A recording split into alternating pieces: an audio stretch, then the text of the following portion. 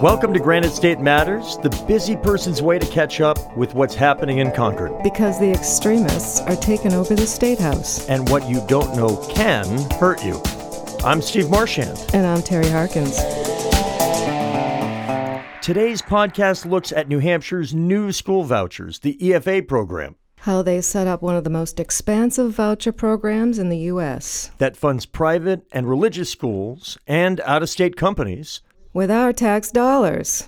So we'll be talking later with Jack Schneider, co-author of a wonderful book, A Wolf at the Schoolhouse Door, The Dismantling of Public Education and the Future of School. But first, Teri, tell us, how did this state, with the third best school system in America, get here? Steve, Jack Schneider has issued a warning. The wolf is lurking at the door of America's public schools. Those who are seeking to dismantle the system are unified, patient, and well-resourced. Without enough support in the House to pass a very unpopular school voucher scheme on its own, this summer extremist lawmakers, now in the majority at the State House in Concord, passed into law what they've branded as education freedom accounts. Instead of going through the democratic process of putting it before the voters, they hid it in a must-pass budget bill. And these vouchers, the voucher bill gives families with incomes under 3 times the poverty level. That's $79,500 for a couple with 2 children. So the bill gives them an average of $4,600 per year to spend for tuition or purchases. After 10% off the top comes off to administer the program. So in the long run, all the money we're talking about is coming out of local school budgets. But they're delaying the impact on property taxpayers till after the 2022 election. How convenient is that?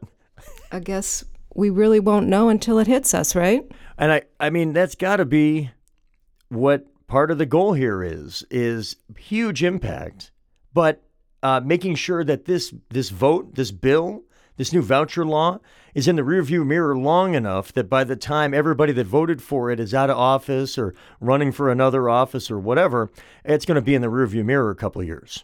That's right.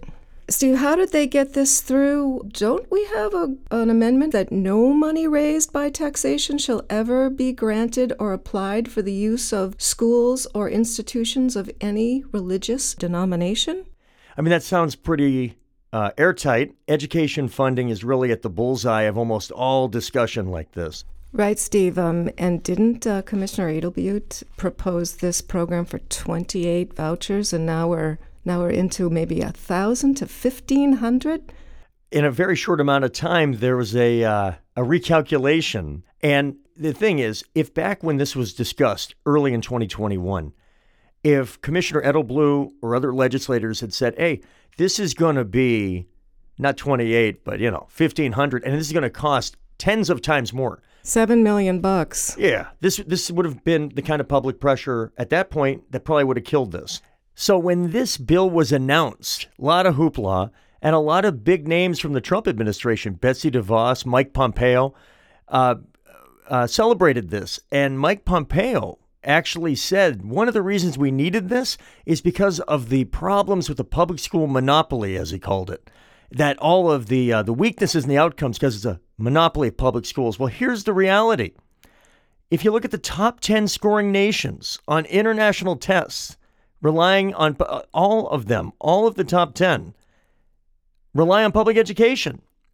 They have a system that's very much like the United States. It is, to use Mike Pompeo's words, a monopoly. He does that to make it sound scary. Those that point at declining educational outcomes for the United States relative to the rest of the world will often point to public schools and say, aha, that's the problem. But of course, it's not the problem. The best performing countries in the world have public schools. The real problem is increased poverty rates in the United States. And we know when you decrease poverty rates in a community, a state, a country, we see improved educational outcomes. So it's a red herring to try to connect public schools as the problem when we know that they're actually a part of success in the best performing countries in the world. Sure is. And the only way this voucher scheme could be lawfully set up under the New Hampshire Constitution was for the legislature to set up a system of middlemen profiteers that get a piece of scarce educational dollars. The Children's Scholarship Fund has been set up to skim 10% off the top of each voucher awarded. A significant portion of that admin fee will be going to Class Wallet, a Miami, Florida firm. That sounds like a waste of taxpayers' money, Steve. Steve, would this voucher scheme pass if it was put to the voters? There's no chance. Let's take the example of Arizona. The Arizona Attorney General's office has launched an investigation for fraud into the microschool company Prenda. Prenda keeps half of the voucher money, while another company hires the guides, they call them. They're not teachers. They don't have to be certified. And the guides have to find their own students. So like all voucher students, Prenda's kids don't have to take quantitative testing. They just turn in a portfolio. So there's really no measurement of educational outcomes. I'll tell you one thing. You lack accountability in the money. I mean, one of the strengths that no matter what your party affiliation, I think we'd all agree, accountability for the money is critical when you're talking about something like public education. And with traditional local public schools, this is the role of the school board. This is the role of public hearings, public comment at your local town or school board meeting. This is the accountability that we're used to over the past couple of centuries in a place like New Hampshire. What we've seen is as you divert the public dollars in these ways, like this new law would, like it will, it also diverts the accountability away. So it, over time, will make it more and more difficult to identify the kind of fraudulent behavior that we've seen in states that have already tried this kind of thing. And this is part of what I think the public will and needs to know over the next couple of years. One of the impacts of vouchers is it's going to shift millions of dollars from local New Hampshire-based educator jobs to out-of-state organizations. So we're talking about thousands of jobs over a period of years, teaching jobs, that will be lost over time to out-of-state online employers. But there's another part that is so New Hampshire and is so threatened. In a lot of smaller towns in New Hampshire, the school is the organizing principle. That is the culture of the community. And they're so small that even a small loss of students peeled off because of this new EFA program basically mean the math kills the school district altogether. And when that happens, you end up laying off the rest of the teachers and all associated jobs with that local school district. New Hampshire is really well known, perhaps more than any state in America, for its culture of small school districts, local control in that respect, but cherishing the role of public schools in these small communities. This has the real potential in a surprisingly short amount of time to not just knocking out jobs from those school districts, but in so doing, eliminating the school district altogether. The consequences of that are difficult to overstate. And you know, Steve, if you ask, most parents will say they love their teachers. Teachers are extremely popular in the community. They are the binding agent in a lot of communities, particularly smaller communities. And here's another thing, and this is for all those folks who maybe don't have a kid right now in the public school system. This is real skin in the game for you too. If you ask employers, what is the thing that draws people to a community or an area? One of the main drivers is the perceived quality of the local public school system. If people see that their family is going to be absorbed into a quality public school where they work and play and live and get educated, that's an enormous competitive advantage for an employer trying to drive talent into the area at a time when that is more competitive than it's been in a long time. This is going to help push, particularly in smaller communities that may already be at a competitive disadvantage for such employers and employees. It's going to further push them away from having that competitive advantage. And that's something just not getting talked enough about, in the aftermath of this bill passing. So the upshot is public schools get worse, property taxes going to rise. Next up, we're joined by Jack Schneider. This is his fourth book. He's the co-author of A Wolf at the Schoolhouse Door, The Dismantling of Public Education and the Future of School. It's a great read. Jack, thanks for joining us. Welcome, Jack. Thanks for having me. Good to be here. seen you speak a number of times about the book and obviously education, and you spent a lot of time setting it up, the history of how we got to this point. You mention in the book, with the exception of a brief and ill-fated push by the Reagan administration, vouchers had slowly faded from the conservative policy agenda. Can you tell us why they're back and how that fits into the history of how we got to this moment? Yeah, there are a few reasons why they've come roaring back in the past couple of years after having seemingly been dead during the early years of the Reagan administration. One of the reasons is that conservatives and neoliberals over the past couple of decades have really elevated school choice as a kind of fundamental right in education. That was a policy compromise, right? So neoliberals, people like Cory Booker, for instance, saw charter schools as a way of opening up the traditional public education system to choice, the market, some competition, but preventing the sort of full-scale marketization that conservative ideologues had been proposing from 1960 onwards. For conservatives, they really saw that vouchers weren't something the American people were interested in, and really stopped pushing for them in the mid-1980s, and saw charter schools as a way to introduce elements of the free market into the public education system, while recognizing that vouchers were probably an end game that they weren't going to get to. At the same time, there were people in that group, people like Betsy DeVos, for whom vouchers were always the end game. And that's really important to remember here, because a lot of these Democrats who went along with school choice believed that this was a kind of good faith compromise, that charters were the end of the line. And really, they just ended up laying a long runway for people like Betsy DeVos or her New Hampshire counterpart, Frank Edelblut, to land the voucher airplane on. Americans have been told for the past couple of decades that school choice is a kind of panacea, that the traditional public education system is broken. This has done a lot to open up opportunities for market schemes. Another key reason is that they've learned to put their old wine into new bottles, right? We're not talking about bad politicians here, even if we disagree with their ideas.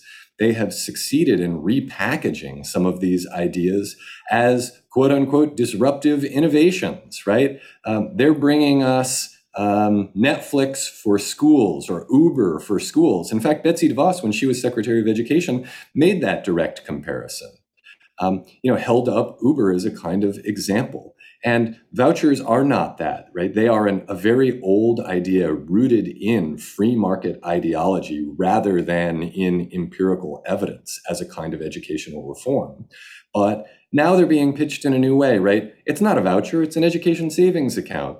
It's not a voucher, it's a tax credit. It's not a voucher, right? It's something else. It's who knows where the money's coming from, who knows what the consequences will be.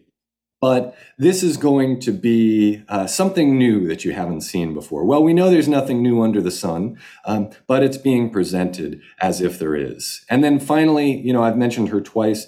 Betsy DeVos was very successful in her run as Secretary of Education, not in the sense that she accomplished anything in terms of policy, but in that she normalized an extreme kind of rhetoric. So she really did a lot to clear the path for people like Frank Edelblut or his counterparts in other states. And I think we're going to be dealing with the fallout for that for the next few years. New Hampshire's voucher program is the most expansive in the country. What do you think makes New Hampshire's Education Freedom Accounts program a bigger threat to our public schools than systems used in other states? I don't know that it'll be bigger, but it certainly promises to drain more funds out of the public education system than most other systems if people decide that they want to take advantage of it. So education savings accounts, right? This is New Hampshire, so it's an education freedom account, I think is what it's called there. But right, everything's about freedom. Yeah, right. It's an ESA. So ESA money is unlike a traditional voucher, where that money goes directly to a school. And one of the reasons that you might want to use an ESA is that you want to get around your state constitution, right? You can't directly hand funds out of the state treasury to a religious school. You are prevented by the Constitution from doing that. And of course, the Supreme Court has ruled that if you're going to give funds to non-parochial private schools, that you can't then bar parochial schools from voucher programs. So ESAs are a kind of workaround here. And it's not just that they're a workaround for dealing with these pesky constitutions of ours. It's also that they're a very convenient way of draining money out of the public schools, because in many cases, ESAs have no accountability or oversight built into them. Arizona is a good example, and that's why I was hesitant to say, the New Hampshires might be the most dangerous, because in Arizona, what they've seen is tremendous fraud and abuse, and nobody can do anything about it, because there, again, is no oversight built into this, and that's by design, right? Because the end game here is not, despite the rhetoric, about serving kids. It's about undermining the public education system. And the best way to do that is by depriving it of the revenue that is necessary to run schools. If you succeed at that, then the whole system begins to collapse. Then you really do create demand for alternatives, which presently doesn't really exist. In states like New Hampshire, people are generally pretty satisfied with the schools that their kids attend. This is not to say that our schools are equal. This is not to say that our schools are as uniformly excellent as we would like them to be.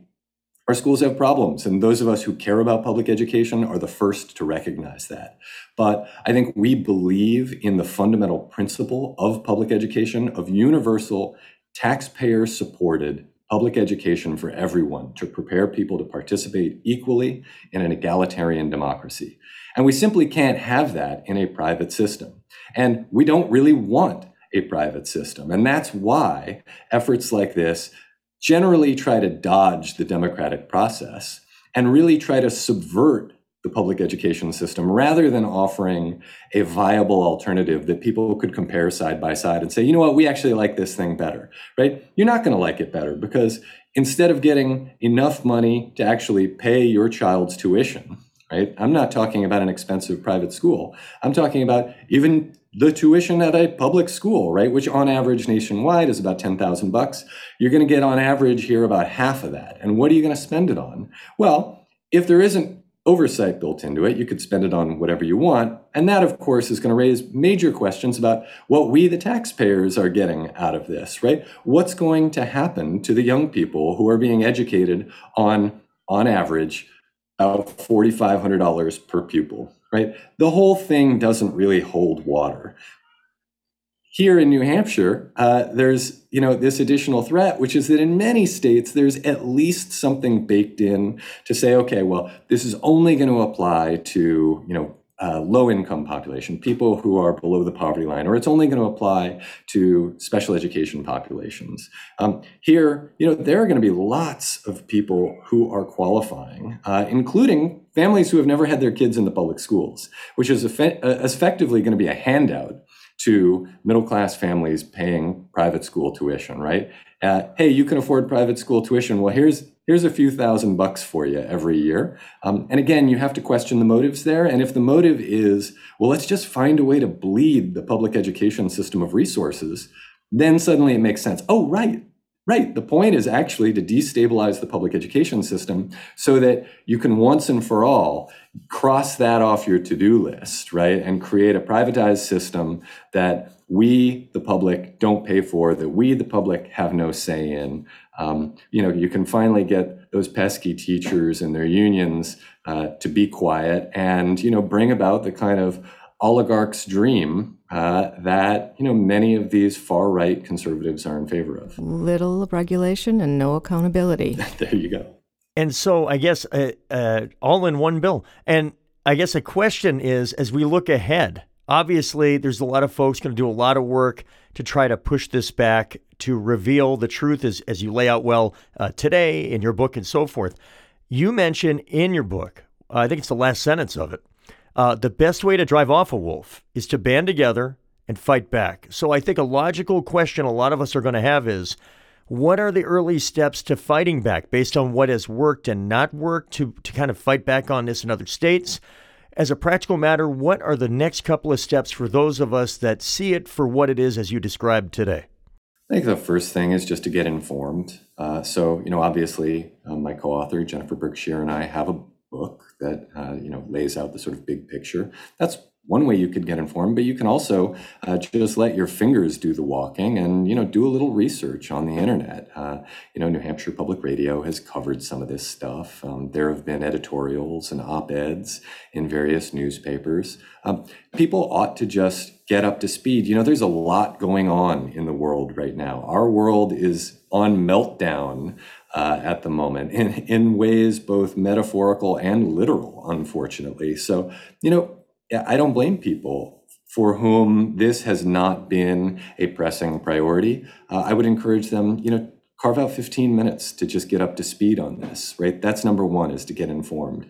Second is to make clear to your elected representatives where you stand on this. Because, I think that it's pretty clear that a lot of them know that if they want to push this forward, they've got to sort of do it under cover of night. But I think for many of them, there's a belief that, there isn't going to be accountability for them in any of this. And so I think one of the important first steps is to make that clear, that we see what you're doing and we're not happy about it. Beyond that, I would say, forming coalitions of people who are not just, the usual suspects here. So if it's just teachers up in arms, there are ways to cast teachers as looking out for their own interests. We've seen that narrative over the past few decades. If it's, just people who are registered Democrats, there's a way to sort of dismiss their concerns. But this is something that should concern Republicans and Democrats. This is something that should concern teachers and parents and students themselves. It's something that should concern local taxpayers who might want to know, what are they actually getting for their tax dollars? I like to know when I pay my taxes. I live in Massachusetts. I like to know that the young people in my community and in my Commonwealth are getting something out of that. They're getting an education that prepares them to participate as equal citizens in my community, in my state, and in my nation. That I get something from that. So we all have a stake in this, and I feel like the next step beyond these sort of immediate small actions we can take as individuals, the next set of actions involve us working together in leveraging some of the organizations that we have in our membership, in associations, both formal and informal, to try to link those groups together to take a stand against something that's really bad for young people in general and bad for all of us in general, right? This is something that we ought to be able to talk really clearly about, and that's why getting educated is so important, right? To be able to put this not in partisan terms, to avoid the tendency to just resort to screaming at each other, and to be able to lay out the facts really clearly and say, here's why we all lose, and to have people from different political persuasions, different life experiences, all being on the same side, willing to talk their neighbors and their peers around on this issue. Because, I think this is something that everybody can come together on. Even people, who might have frustrations with the public education system. I think that, even they can see, gosh, this isn't enough money to actually send your kid to a private school, if that's for whatever reason what you think the ideal is. It's not going to really save any money for public schools, because how do you, fire 1/18 of a teacher if a kid leaves a class? Schools don't scale down in terms of costs that way, right? There are just a lot of things that you can talk through with folks where they'll see, the status quo isn't perfect, but this is certainly not a solution. This is certainly not a partisan issue, and thanks for making us smarter. Thanks for having me. All right. Once again, Jack Schneider, if you haven't heard of the book, if you haven't picked it up, please do. Co-author of A Wolf at the Schoolhouse Door, The Dismantling of Public Education and the Future of School. Folks, I'm sure once they read this, will be able to preach the gospel as well, and we thank you again for being on today. Sign up for our bi-weekly podcast at your favorite podcast provider, because the extremists are taking over the State House. And what you don't know can hurt you.